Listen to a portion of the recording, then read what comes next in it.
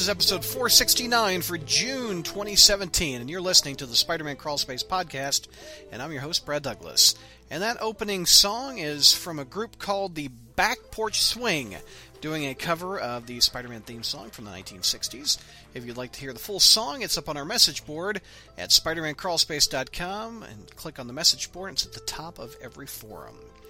Before we get to this episode of Spider History, I want to give a couple thanks to our new supporters of this podcast and website through Patreon.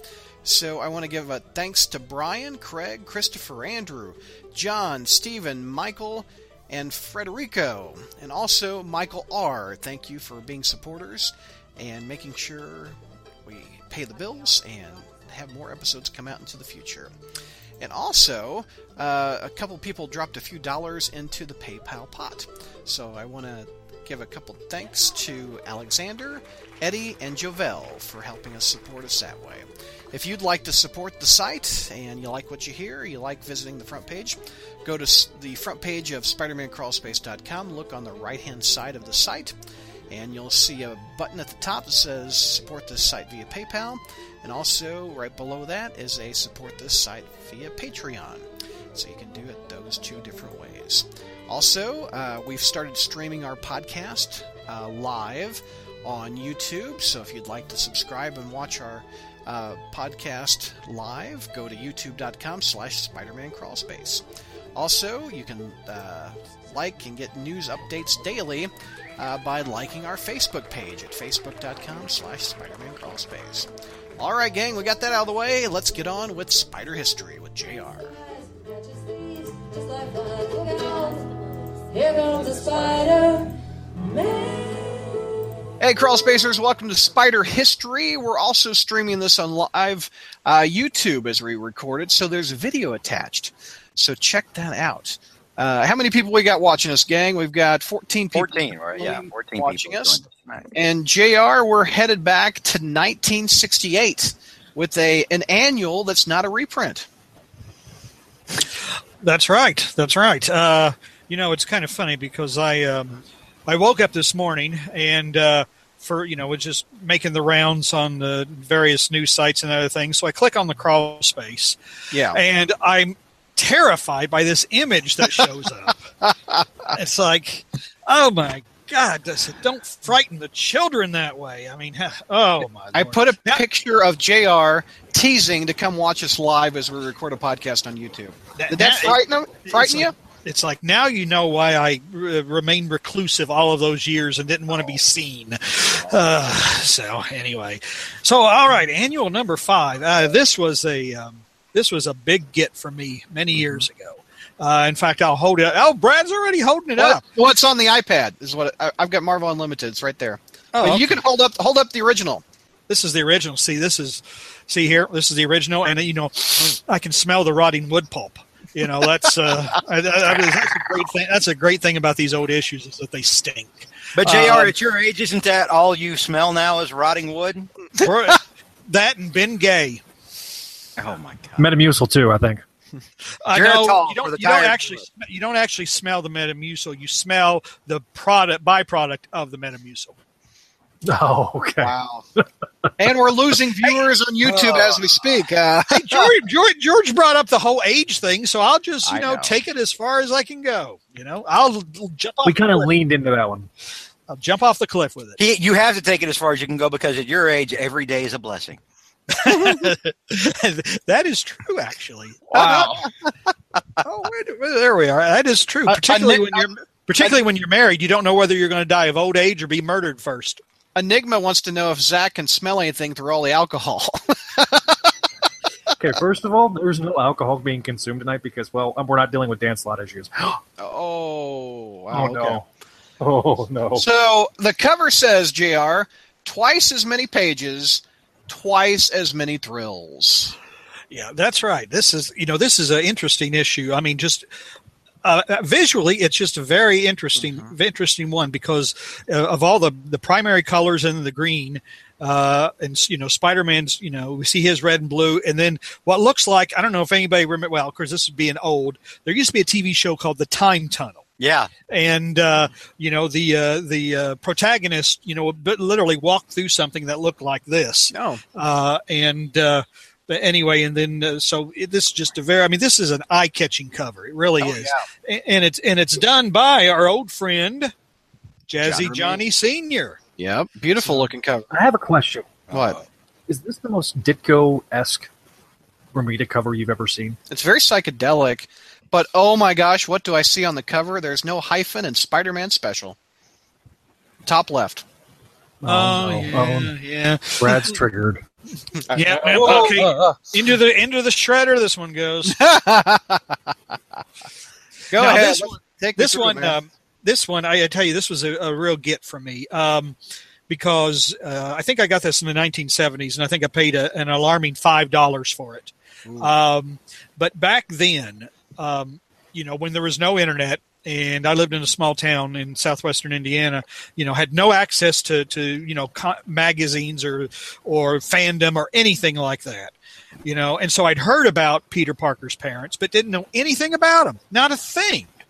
And because they weren't really talked about except in reference. Oh, my parents died when I was a toddler, blah, blah, blah. So when I saw this at the Book Broker in Evansville, Indiana, this was like treasure. It's like, oh my God, I've got to save my pennies and nickels or whatever and get this thing. This is a monumental issue. So anyway, that's kind of the history behind that one. So that's why it was a big get for me. Nice. At JR's age, see, there was opportunity cost. If you bought a Spidey issue, then that meant less rock candy or a float at the soda fountain. Mm-hmm, yeah. Mm-hmm. A whole quarter was or the baseball cards. Used to be able to buy a pack of baseball cards for 5 cents or 10 cents, and that was a big thing back then. Was the baseball cards? I spent more money on baseball cards than I did on comic books back in those days. So before I became thoroughly disenchanted with the sport. But anyway, you didn't come here to see an old man ramble about the good old days. When he walked uphill in the snow both ways to buy his comic books. So basically the issue starts out. This is classic Stanism. Okay.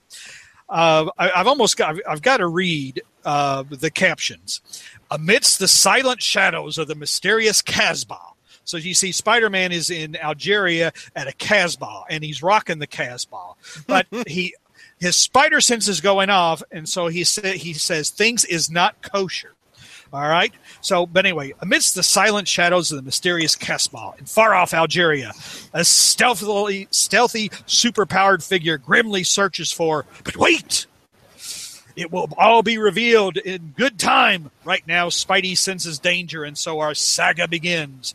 But then it's not just that. But then we have a warning. We have a warning. When you finally meet our scurrilous supervillain, prepare yourself for one of the biggest surprises of the year.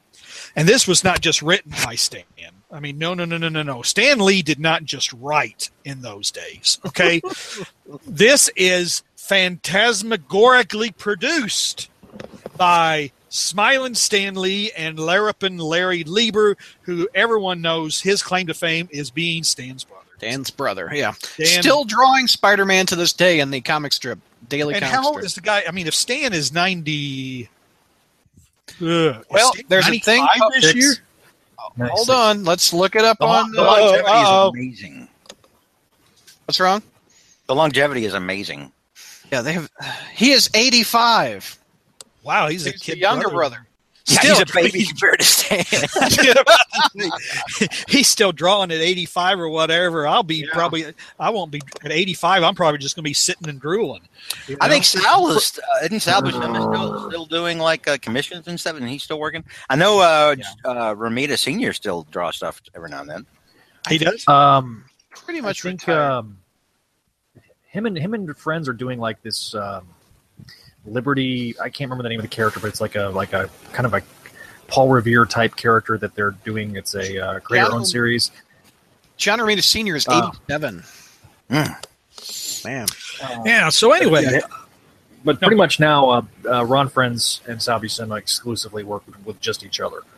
So Sal is pretty much Ron's exclusive inker anymore. That's kind of cool because it's like two of my favorite artists, and they're like, you know, screw it. Our pal Sal's 81. Okay, enough of the birthdays. Go ahead, JR. Take us through this book. Anyway, the story opens with Spider-Man in Algiers. And, you know, like I said, he realizes things is not kosher, and he's ambushed. Whoa, Algiers or Algeria? Algiers. Which okay. I have no idea where that's the Algiers. That's got to be in Africa. It's in North Africa because the Casbah is the citadel of a North African city. So Rock the Casbah. He's in North Africa right now. How did he get to North Africa? Well, we won't know for a little bit, but when Spider-Sense goes off, and then he is attacked by a gang of thugs who are using watermelons to attack him. Now, watermelons. This is a watermelon attack. Now, this is the part where George would usually accuse me of making stuff up. Okay, but as you can see, Spider-Man is definitely being attacked by watermelons. Yep, hey, there we go. Man. There it is. Look at those watermelons. So he's being attacked by watermelons. Wow. All right. Well, after he kicks their butt and he chases after the ones who are still conscious, a Shriner pulls out a gun and fires. Wait. Hold on now. Yeah, it's a Shriner. It's not a Shriner. It's not. Yeah, it is. These guys are thug criminals, and I'm not going to let you disparage the good name of the Shriners who do a lot of work. No, Brad, show that again. Okay, hold on. Just because you're wearing a fez doesn't mean you're a Shriner. There you go, right there. There's. Yeah, see, he's wearing a fez. Okay, that doesn't mean he's a Shriner. Doctor Who.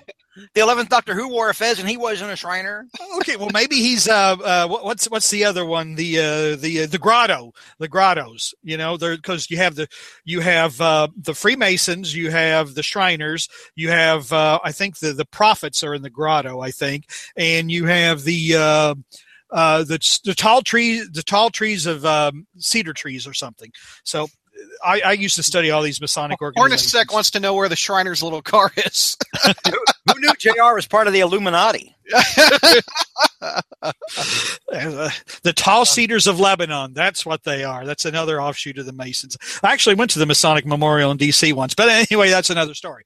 All right. So the Shriner shoots Peter and shoots Spider-Man. In the head. Yeah, Spider-Man just barely gets out of the way. And so he falls into the water and he gets himself up, and then he falls unconscious, and then we have a flashback. So all right.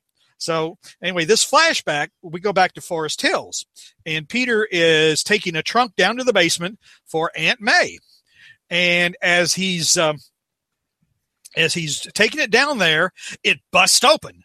And Peter says, "Oh man, there's all kinds of smelly old lady stuff in here. I better put it all back in before the old bat sees it, you know." And then he looks and says, "Hey, wait a minute, that guy looks like me." And it's like, whoa, it says Richard Parker, and oh my God, and that must be my old man. And that chick next to him must be my old lady. And oh no, it says they were traitors to the country. It's like, well, no wonder Aunt May and Uncle Ben gave me that fish story about them being on the run because they were hiding from Norman Osborn. You know, I mean, of course that was all made up. They were really traitors to their country. And that's why they were afraid to tell me. So Peter goes and confronts Aunt May and says, well, why didn't you tell me about my parents? Oh, they were just so ashamed.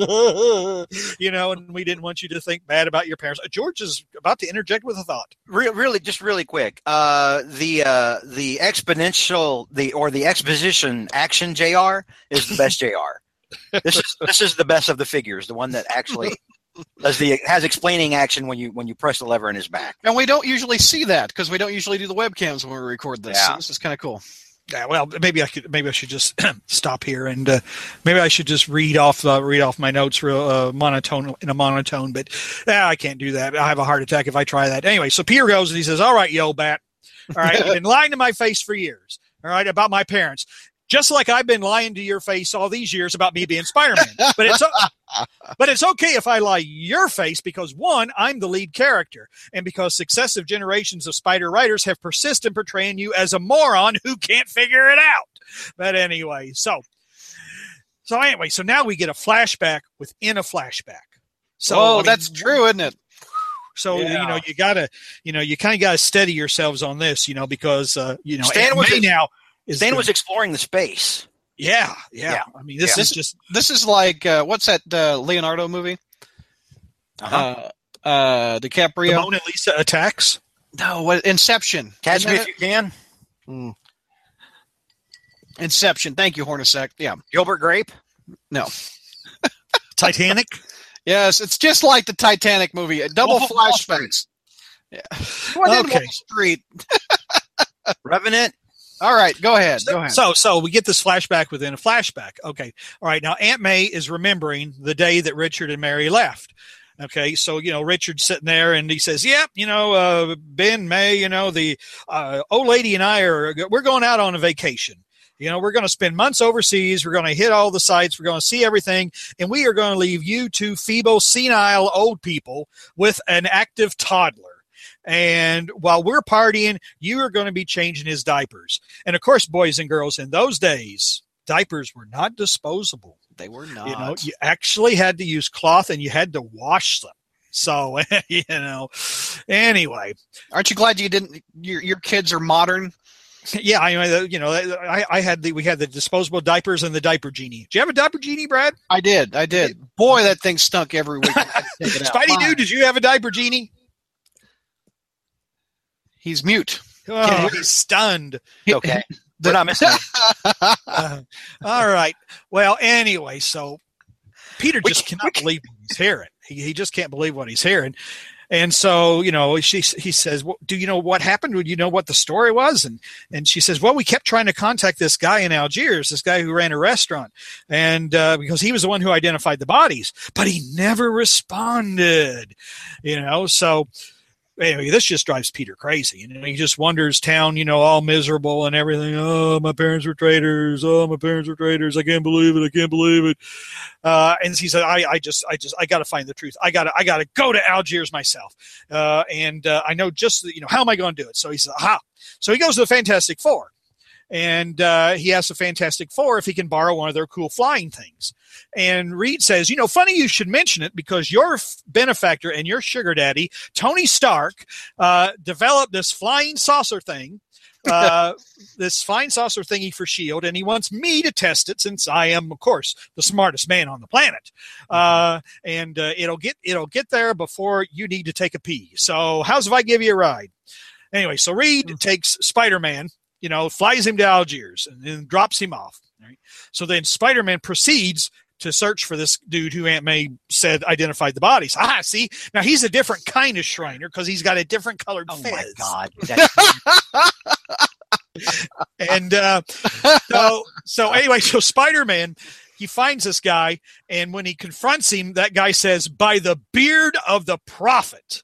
Okay, here, I got it right there. By the beard of the prophet. There now, you got to, now you're thinking, now Stan Lee is a guy who does his research, and he is not one who is given to, using cliches or, using things that have absolutely no basis in fact, so I decided to Google by the beard of the prophet to see if that is actually what Muslims used to say or do say when they swear. And it says, in Western historical fictions, Muslims are often depicted to swear by the beard of the prophet. But this is a classic case of false depiction. What? No. They never said that? Oh, there is no evidence supporting that any Muslim in recorded history used that swear.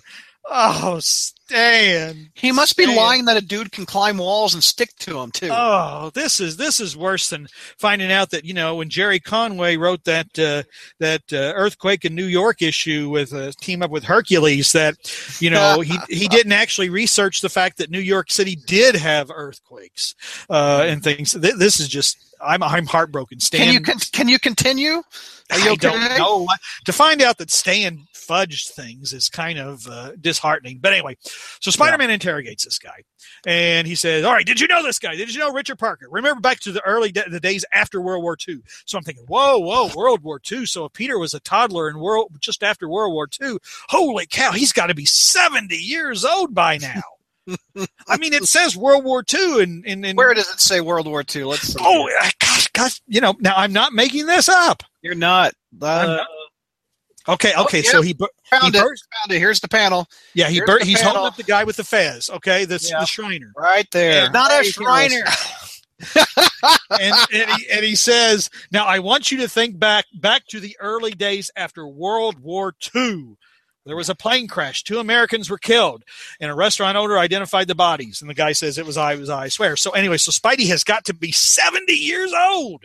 Man. Anyway, just all kinds of secrets are being unveiled in this one, folks. Anyway, Spider-Man interrogates the guy, says, I knew this Richard Parker, and I knew that he was a spy. Everybody knew he was a spy for the local supervillain. No one knows the local supervillain's name, but he's a supervillain, okay? But I can tell you where he lives. I don't know his name.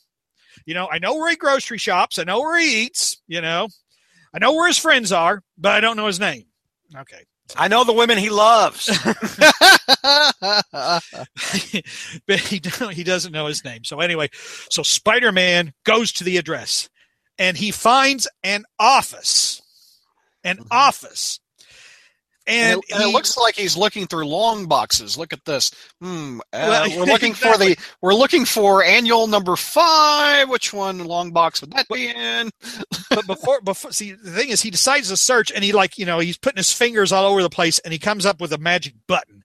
He presses the button, and then a door opens, and all these filing cabinets are there. Okay, yeah. So this local supervillain, who we find out is the Red Skull, obviously. Peter is going through it's like the old card catalog at the library, Yeah. So Spearman, is like, he's looking through, I'm looking for this particular book written by so-and-so. Crap. Somebody's already checked it out. Anyway, the Red Skull burst in on him. And the thing is, I can't tell, is this Red Skull Italian or German? Because I don't know. Look at that outfit. Look at that outfit, man. I mean, he was the German, yeah. Was it in that great movie though? Wasn't he an Italian? No. Oh, you're talking about the '90s Captain America movie? Oh, no one counts. He was Italian, yeah. You're a horrible person. So anyway, this just gets me that the Skull has a desk, an office, and there's his phone. I mean, what does he do? What does the Skull do all day? And he's got this filing cabinet back. So what? He's sitting there, the phone rings, and he goes, "Yeah, Red Skull here." Said, "Oh, you need an assassin in Mexico? Well, let me see if I have one." So then he turns around, he looks in his filing cabinet. Yeah, got this guy right here or whatever. When do you need him? So, I mean, come on. It's the Red Skull. Anyway, so the Red Skull's there in a smoking. Why is the Red Skull in a smoke? Well, I know he's smoking. Kind of like George is, actually. But it's like I don't know. It's like Dean Martin, in a skull mask. Welcome to the Red Skull roast. The chat is referring to him as Hugh Hefner. Oh, Hugh Hefner. Red Skull has tech support, says Hornacek. So anyway, the Red Skull says, "Well, I've heard of you, Spider-Man, but you're not worth wiping my butt with. So I'm going to bring out Sandor, and Sandor is going to kick your butt." And of course, Sandor is this big, bald guy, and he lumbers around, more arthritically than the Gorn in the original Star Trek series. He's like Tor Johnson, from like the old B-50 movies, And look at the way he's got his hands. That's total Kirby, like I'm a wrestler, like coming at you. Anyway, so Spider-Man makes quick work of him because he only has one name, Sandor. And guys like that with just one name. Now, like Man Mountain Marco, he's harder to beat because he's got 3. Sandor, one name, easy as pie. So if Spider-Man were to fight Cher, he could turn back time. God. Oh my God. He's dropping the mic. No. JR's leaving. Oh, you're putting the Febreze. That one hurt, huh? God, get the stench of that joke out of here. You need an inner filter, Brad. If I could turn back time. He doesn't want us to cuss, but he's more than willing to tell these terrible, offensive jokes. Anyway. 6 Degrees of Spider-Man and Cher. Stop. Remember Zimmerman that wrote the Get Craven miniseries? He dated Cher. Yes, which I brought up on one of the podcast ones. Well, but anyway. So that's how you learned it, Brad, was through JR. I guess so. I'm bringing it back to JR. But anyway, going back to the Red Skull's filing cabinet, so Spider-Man is looking through the filing cabinet, and there's a file on Richard Parker, and he pulls out his dad's secret ID card to this villainous organization. It's like, I mean, he's like, you join the bad guy organization or whatever, and you get an official membership card. So he's got so Richard Parker has an official evil membership card. So anyway, so Spider-Man, he's just really bummed out. Oh man, my dad was a traitor. My dad really was. How am I going to live this down? Blah, blah, blah. Everybody at the superhero watering hole, is going to be making fun of me. But in one of those, now what happens next here is the Skull decides to call in the Finisher. Because the Finisher finishes things. He finishes people off. Now the Finisher is the answer to one of those old Spider Jeopardy questions. Oh, wow. Yes. Back, back before George ascended to the MC throne, because of his perfect record as far as winning Spider Jeopardy, he became the MC. But before that time period, Bertoni did it, and he had a category called Spider-Man Killed a Guy. And basically, what happens is the Finisher, he has a Spider-Man.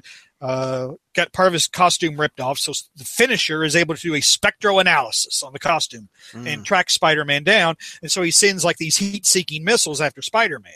But so Spidey decides to head right back to the Finisher's car, duck, and then the missile blows the Finisher up. So that was why he was the answer to Spider-Man. One of the Spider-Man killed a guy, but he's not dead yet. He's not dead yet, but he isn't getting any better.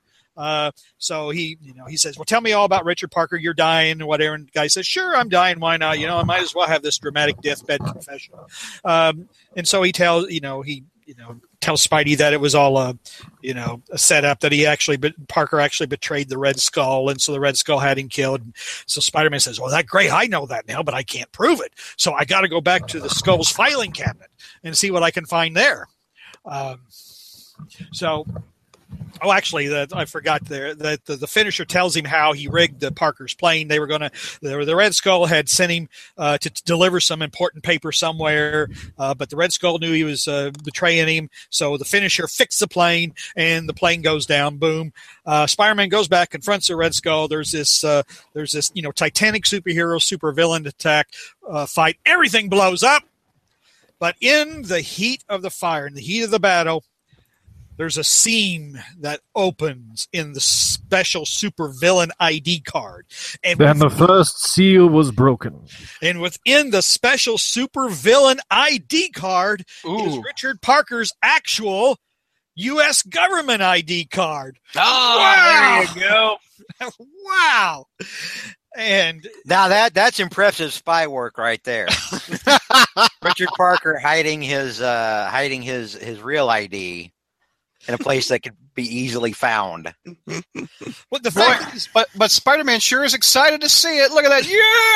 Yeah, boy! I just can't get over the fact that he's packing spy IDs. It's like, here's my spy ID for the U.S. government, but here's my spy ID for the Red Skull. Ooh, I don't want my government ID to be found, so I'll hide it in my Red Skull gang ID. Yeah. Well, anyway, though, Spider-Man, he has something dramatic to say at the very end.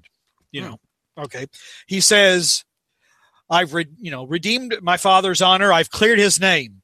Never again will I bemoan my secret identity or toy with the thought of giving it up until issue number 100, when I decide to grow myself 4 extra arms. But until then, I'm not going to consider giving it up. So, and then Stan ends the story, and so the quest is ended. The prize is won. The long-dead past has yielded its half-forgotten secret to a youth who wouldn't surrender, who wouldn't lose the faith. The road has been long and the battle bitter, but now in this one brief moment of eternity... What? Wait a minute. This one brief moment of eternity. The pounding heart of Peter Parker is flushed with victory, is filled with pride, such as few men before him have ever known. The end. Hyperbole much, Stan? Isn't that supposed to be the other way around? Isn't the male supposed to be humping the female from behind? Whoa. For those audio listeners, Zach's playing with his action figures. If you can't. Yeah, it's prop time now, I guess. Yeah. Anyway, but this issue also had a lot of other I'm listening. You're distracting. Well, I'm distracting the YouTube people. It's not, and I'm not distracting you. Maybe they're trying to listen to JR, which is the whole purpose of being here. Or maybe Zach is implying that they're bored by me, so he has to have these vulgar. He has to do these vulgar little prop shows. You know. Boy, we're fighting like why don't we have this as another segment? Why don't we have this as another segment? We got My Spider History, we have George's Fight Club, and we can have Zach's porn figures. Where, Whoa. Zach uses Spider-Man figures. All right. So my question to you, JR. Let's get off that subject. Yeah. What do you think of this issue? I mean, what I don't think this is the Everyman that has spies as parents. No. This is one of those things that it's not really. I don't know if that was a story that needed to be told, particularly. Again, you're right. I mean, it's like, here we thought that Peter Parker was the hero who could be you. Spider-Man was the hero who could be you. But if you just happen to be the son of secret agents. But I guess Stan figured that, people were asking probably what happened to Peter's parents. Mm-hmm. So he figured that he might as well make it a story. And he couldn't very charge well a quarter for it instead of 12 cents. Instead of like 12 cents, he wanted to charge a whole quarter for it. So, it couldn't be, them getting in a car wreck or anything like that. I mean, who's going to pay a quarter to read that story? So then we've got to do this. We paid $10 to hear him, have a very convoluted plane ride of death. So I mean, Amazing Spider-Man 2. Anybody? One thing that I had a reservation about this story is having the Red Skull involved, which is a Captain America villain. It's not the real Red Skull. Oh, it's not. No, it's not the real Red Skull. Okay. Fill us in, Zach. Fill us in. Because I don't know. That's why I'm saying fill us in. Okay, you gave the impression of knowing, so now you're on the spot. No, this is actually the second Red Skull. My understanding is this is not the original Red Skull. The original Red Skull had a battle with Cap and was not brought back until years later. But this was technically the second Red Skull. So the skull itself is not actually his face; it's a mask. Oh, okay. So, what would you have preferred? Stan used someone that was older and already in the Spider lore as a villain. I don't know. Well, you like the Red Skull aspect? Well, the story's almost 50 years old. I mean, it's one of those things. It is what it is. The story is what it is. Who cares at this point in time? Who cares? And Stan was trying to tell a special story, so he brought in a special villain. Yeah. Because he was, in a way, he again, this kind of was counterintuitive to the fact that Peter Parker is supposed to be the everyman. His old man was a spy who also happened to be a double agent, who also happened to work for the Red Skull at one time, who happens to be Captain America's deadliest enemy, who happened to be played by Hugo Weaving, who then won't show up in any more movies because he got a case of the elites or whatever. So anyway. So everybody else has fun playing a Marvel villain, but Hugo Weaving decides to get on his high horse and say he didn't like it. I guess, yeah. Until he started seeing how much money everybody was making, he's like, "Oh, I might actually be open to coming back for another round as the Red Skull." Yeah, I mean, when Willem Dafoe played the Green Goblin, he showed up at the red carpet wearing a green suit. I mean, it was he was thoroughly enjoying it, and that was even before it became vogue to be playing a supervillain. But anyway. So we've got one more issue that came out in 1968. Wait. I'm sorry. You have something else? I don't know that I have anything else, but remember, this is a special issue, so it's got special backup features. Oh, okay, yeah. It does have some stuff. So we have a special pinup, A Day at the Daily Bugle. For no particular reason. I mean, it's just A Day at the Daily Bugle. And no, I'm not doing my Jonah voice because I have other people in the house, and then, that wouldn't work. And then we have Peter Parker, the super sports star, where we imagine Peter imagines himself as a baseball player climbing up the flagpole. A football player, and he's playing without a helmet, which explains a lot of things. A javelin thrower. Ooh, and then here we go, an advertisement now in full color. Look at that. Good. An advertisement for the original Spectacular Spider-Man #2, starring you-know-who. Oh, let's see that one. I can't see that one. You don't have the ads in your? No, they've edited the ads out. And oh. By the way, I'm still loading. The app doesn't like going back. So you don't also get this cool Norman Rockwell ad on the back cover. And another thing with Marvel Unlimited, they put in some of them when they were scanning, but they've eliminated the letters pages, which I love looking at the letters pages. Yeah, that kind of. There's other stuff in here of Spider-Man as like other characters. Yeah, right. Yeah. First of all, and Dick Tracy and Little Abner. And winds up being prophetic there on that second page. Let's see. Oh, the Mickey Mouse Spider-Man? Yeah. Nice. Oh, and there's Archie. So, and then actually there's an amusing three-page story. Here we go, a plotting, which is supposedly how Stan Lee and John Romita come up with plots for Spider-Man. So, it's an amusing little story. And Roy Thomas shows up at the very end and steals their ideas. So, All right, Brad. Okay, we're going. There we go. Continue. We've got ASM 61 came out in June of 1968 by Stan Lee and Don Heck and John Romita Sr. Yeah, this was a rather insignificant issue, except for one particular footnote or it's now become a footnote in my history, at least. Okay. This is the issue that I used to explain the course of events that resulted in the events of Sins Past. So issue number 61, because as you recall, when J. Michael Straczynski did the story, and Peter was, and there's the cover, and Peter was supposed to be the father of Gwen's twins, and Joe Quesada said, "We can't do that." So JMS had to hurriedly change the father to Norman Osborn, but he didn't do a backstory. So you're sitting there wondering, why in the world would Norman and Gwen, do the nasty?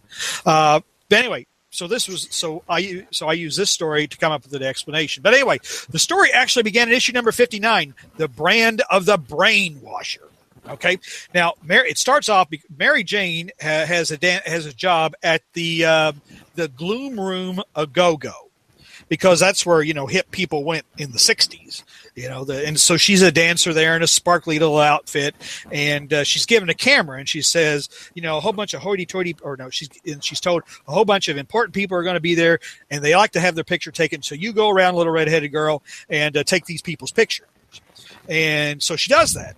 But what happens is then they hypnotize them.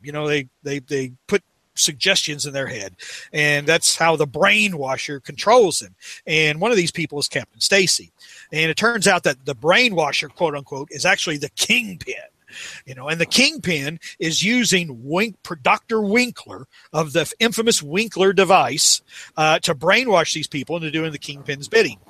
So, we do issue 59, issue 60. This is also where Captain Stacy tries to beat Peter up with his cane, and Peter, and Peter shoves him to the ground. You old fool, stay away from me. Gwen walks in on it, and Gwen hates Peter now. Regardless of the fact that her old man tried to bash his skull in, she now hates Peter. But then, starting in issue number 61, all right, because Peter actually took a picture of, in the prior issue, he took a picture of Captain Stacy leading a bunch of goons into the police station and stealing a bunch of files. So Spider-Man happened to take a picture. It gets on the Bugle's front page. Gwen finds out, oh, gee, Dad, you're really in deep here. We got to get away. They try to get away, but the Kingpin's goons kidnap them and take them back to Osborn Chemical. Now, okay. All right, because Winkler actually works for Osborn. And anyway, Norman has found out that Winkler has been buying equipment without his authorization. And so he goes to confront him, and Winkler says, oh, you were out of town. You're probably, throwing pumpkin bombs around or whatever. And so I had to order this stuff. And then Norman says, all right. But don't do it again. Of course, then the Kingpin comes up. It's a good thing he really didn't suspect or hide it, blah, blah, blah, blah, blah. And so anyway, they bring the Kingpin's goons bring Captain Stacy and Gwen to the Osborn chemical plant, because, as the Kingpin suggests, no one's going to look for them in a chemical plant because, one, Osborn is too busy, and two, no one's going to suspect that a crime lord has taken up, I don't know, comic book logic, folks, comic book logic. So anyway, but this time, see, Norman's having all kinds of flashbacks. He's looking at he's reading the paper and it says, "Oh, tonight a documentary on the Green Goblin." And of course, the Norman starts getting into the what George calls them, the crazy sweats. Yeah. Right? Yeah. The crazy sweats. George, it's similar to the meat sweats, but with crazy. yeah. So he gets in the crazy sweats. So anyway, so Norman's leaving work. And he happens to notice that the light is still on in Winkler's laboratory. And it's like, I told that SOB to turn the lights off when he left after every night. It's like, my electric bill is going through the roof because of this dumb SOB or whatever. So I'm just going to go in there and I'm going to turn those lights off myself. Man, take a look at Winkler, by the way. It's just a creepy dude, isn't he? Kind of looks like the old character actor David Wayne in a way. So he looks like Phil Silver's younger criminal brother. Only JR and I get that. Over my head. Phil Silvers is. You don't know who Phil Silvers was? Phil Silvers. He was a great comedian at the time. In fact, he's been confused for the Dalai Lama in China. Somebody was wearing a Phil Silvers shirt on the Sergeant Bilko shirt on the Great Wall, and the Chinese authorities tried to arrest him because they thought it was a picture of the Dalai Lama. Oh, Sergeant Bilko, Hornacek says. Okay. No, I just said Sergeant Bilko. Oh, you did? Okay, I got it. I did. Not the Hornacek. Wait a minute. This is my show, Hornacek. Are you trying to steal my thunder? The OG Silver. Holy cow. Zach lowered his chair. He doesn't want stuff's going down or crying or doing hanky-panky. Holy cow, what are you guys talking about? They were talking about Zach. He lowered his chair. They were obsessed with Zach going off camera, and all we could see was the top of his head. Literally, that was like... How can you see the big package? For the record, I like half an hour of chat. Holy cow. Well, see, I just been focused on my job. So anyway. Anyway. See, I was supposed to entertain you people, and here you are having this conversation behind my back. Anyway. Good. So. By the way, not digging the Don Heck art. He was originally an Iron Man artist, wasn't he? I think so. Yeah, just not digging it. I mean, coming off of John Romita Sr., you're going to be disappointed. So anyway, but Spider-Man, he goes back to the Gloom Room a Go-Go because he figures that's where everything started going wrong with Captain Stacy, and it's abandoned. Everybody, of course, the mobsters or whatever, they use it for their purposes and they abandon it, they bail out, or like in Goodfellas, they just burn it down. So anyway, Spider-Man starts ripping things apart, and he finds this panel, and it says Osborn Laboratories. So, whenever you are building, secret spyware for mobsters, you always proudly put your brand right there on it. So anyway, so Spider-Man says, well, this must mean that everybody's at Osborn Laboratories. So that's where he goes. And he bursts in, and he confronts the Kingpin and Winkler and beats the crap out of the Kingpin, but Winkler has a gun poised on Captain Stacy and Gwen. Then Norman shows up to turn the lights out. And then Norman sees it. He says, good Lord. Says, what's been going on at my place under my nose? I didn't authorize any of this. It's holy cow. It's something like what weird bondage stuff going on in here. Holy cow. What are these people doing? So anyway, and why aren't I getting a cut since it's on my premises? But it's funny because Brad is trying to show on like the iPad or something, and like every time he does it, like it's either on the tiny box that no one can see, or it's for like a half a second when it actually flashes up. I guess I should clear my throat or something like that so people can see it or maybe just start talking. You don't have to clear your throat. Just say, "Oh, and here's the art, and this is what it looks like." We'll figure it out. That's funny. So anyway, Osborn. By the way, those in the chat room, Zach had to reboot his computer. Zach will be back shortly. Well, if it takes as long as it took you or whatever, he won't be back until an hour. Yeah, an hour or so. Windows is going crazy this weekend. But anyway, so Norman, jumps on Winkler and distracts him, and so Spider-Man is able to save the day. Suddenly, I got like a Spidey and Fonzie slash fic in my head. Winkler. So anyway, so Norman is the big hero, and so I speculated that that is what brought Gwen to his door that one time to say thank you, because as you can tell, it was all chaos there. And Norman's going, "Oh, I'm having crazy sweats. I'm thinking of being a supervillain, blah, blah, blah." And, so Gwen didn't have a chance to talk to him. So that's what but look, Gwen looks quite impressed at how much Norman has kicked butt there. Look at her turning her head. Wow. Anyway, alas, I'm making. Are you done? Up. I'm done. Hit it. All right. So that's what Well, I'm going to jump. I found another panel that can prove your theory also. But go ahead. Well, I was just about done. I was about to put a nice, pretty bow on it. But if you want to, jump in and all right, steal some of my thunder again. Look at this panel. Look at Gwen Stacy looking lovingly at Norman Osborn right there. She's talking about how they all owe their lives to Spider-Man, Brad. She's not. But who's she looking at? No, you're stretching here. You're Stretch Armstrong right now. You're Stretch Armstrong on a rack. All right. So anyway, but that's the end. That's the end. Norman's testimony exonerates Captain Stacy, and the day is saved, and that is Amazing Spider-Man number 61. So, good month or bad month? What do you think? Well, it was a fair. We have a classic Amazing Spider-Man annual, even though it was rather hokey and corny or whatever, and classic Stan Lee. It's still a classic story. It's definitely worth having in your collection. It's still canon, obviously, about Peter's parents and where they, what happened to them. And you get the Kingpin and Norman Osborn, and so yeah, it's a good month. Cool.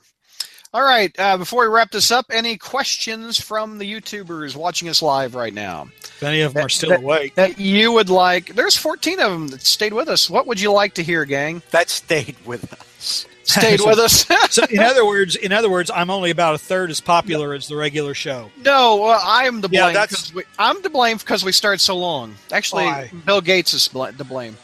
Either that or Ashley has a much bigger following than I gathered, and when she's not here, people don't tune in. So Michael Reed wants to know, how was your day, JR? I don't know. I spent most of it napping like a typical old man. So God, that sounds fun.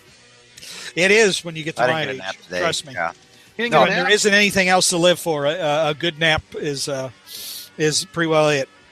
Alex Stiff says, "No question, just a thank you." And Hornacek also says we only had 1 day notice that we were doing this, so that I gave the other group a week. Way to phone it in, Hornacek. Yeah. When is the next Spider history? It just so happens, Enigma, there's one coming up next. All right. But one that I'm not nearly as prepared for. Alex says, I love JR and George hates Brad. Fuck it, Douglas. All right.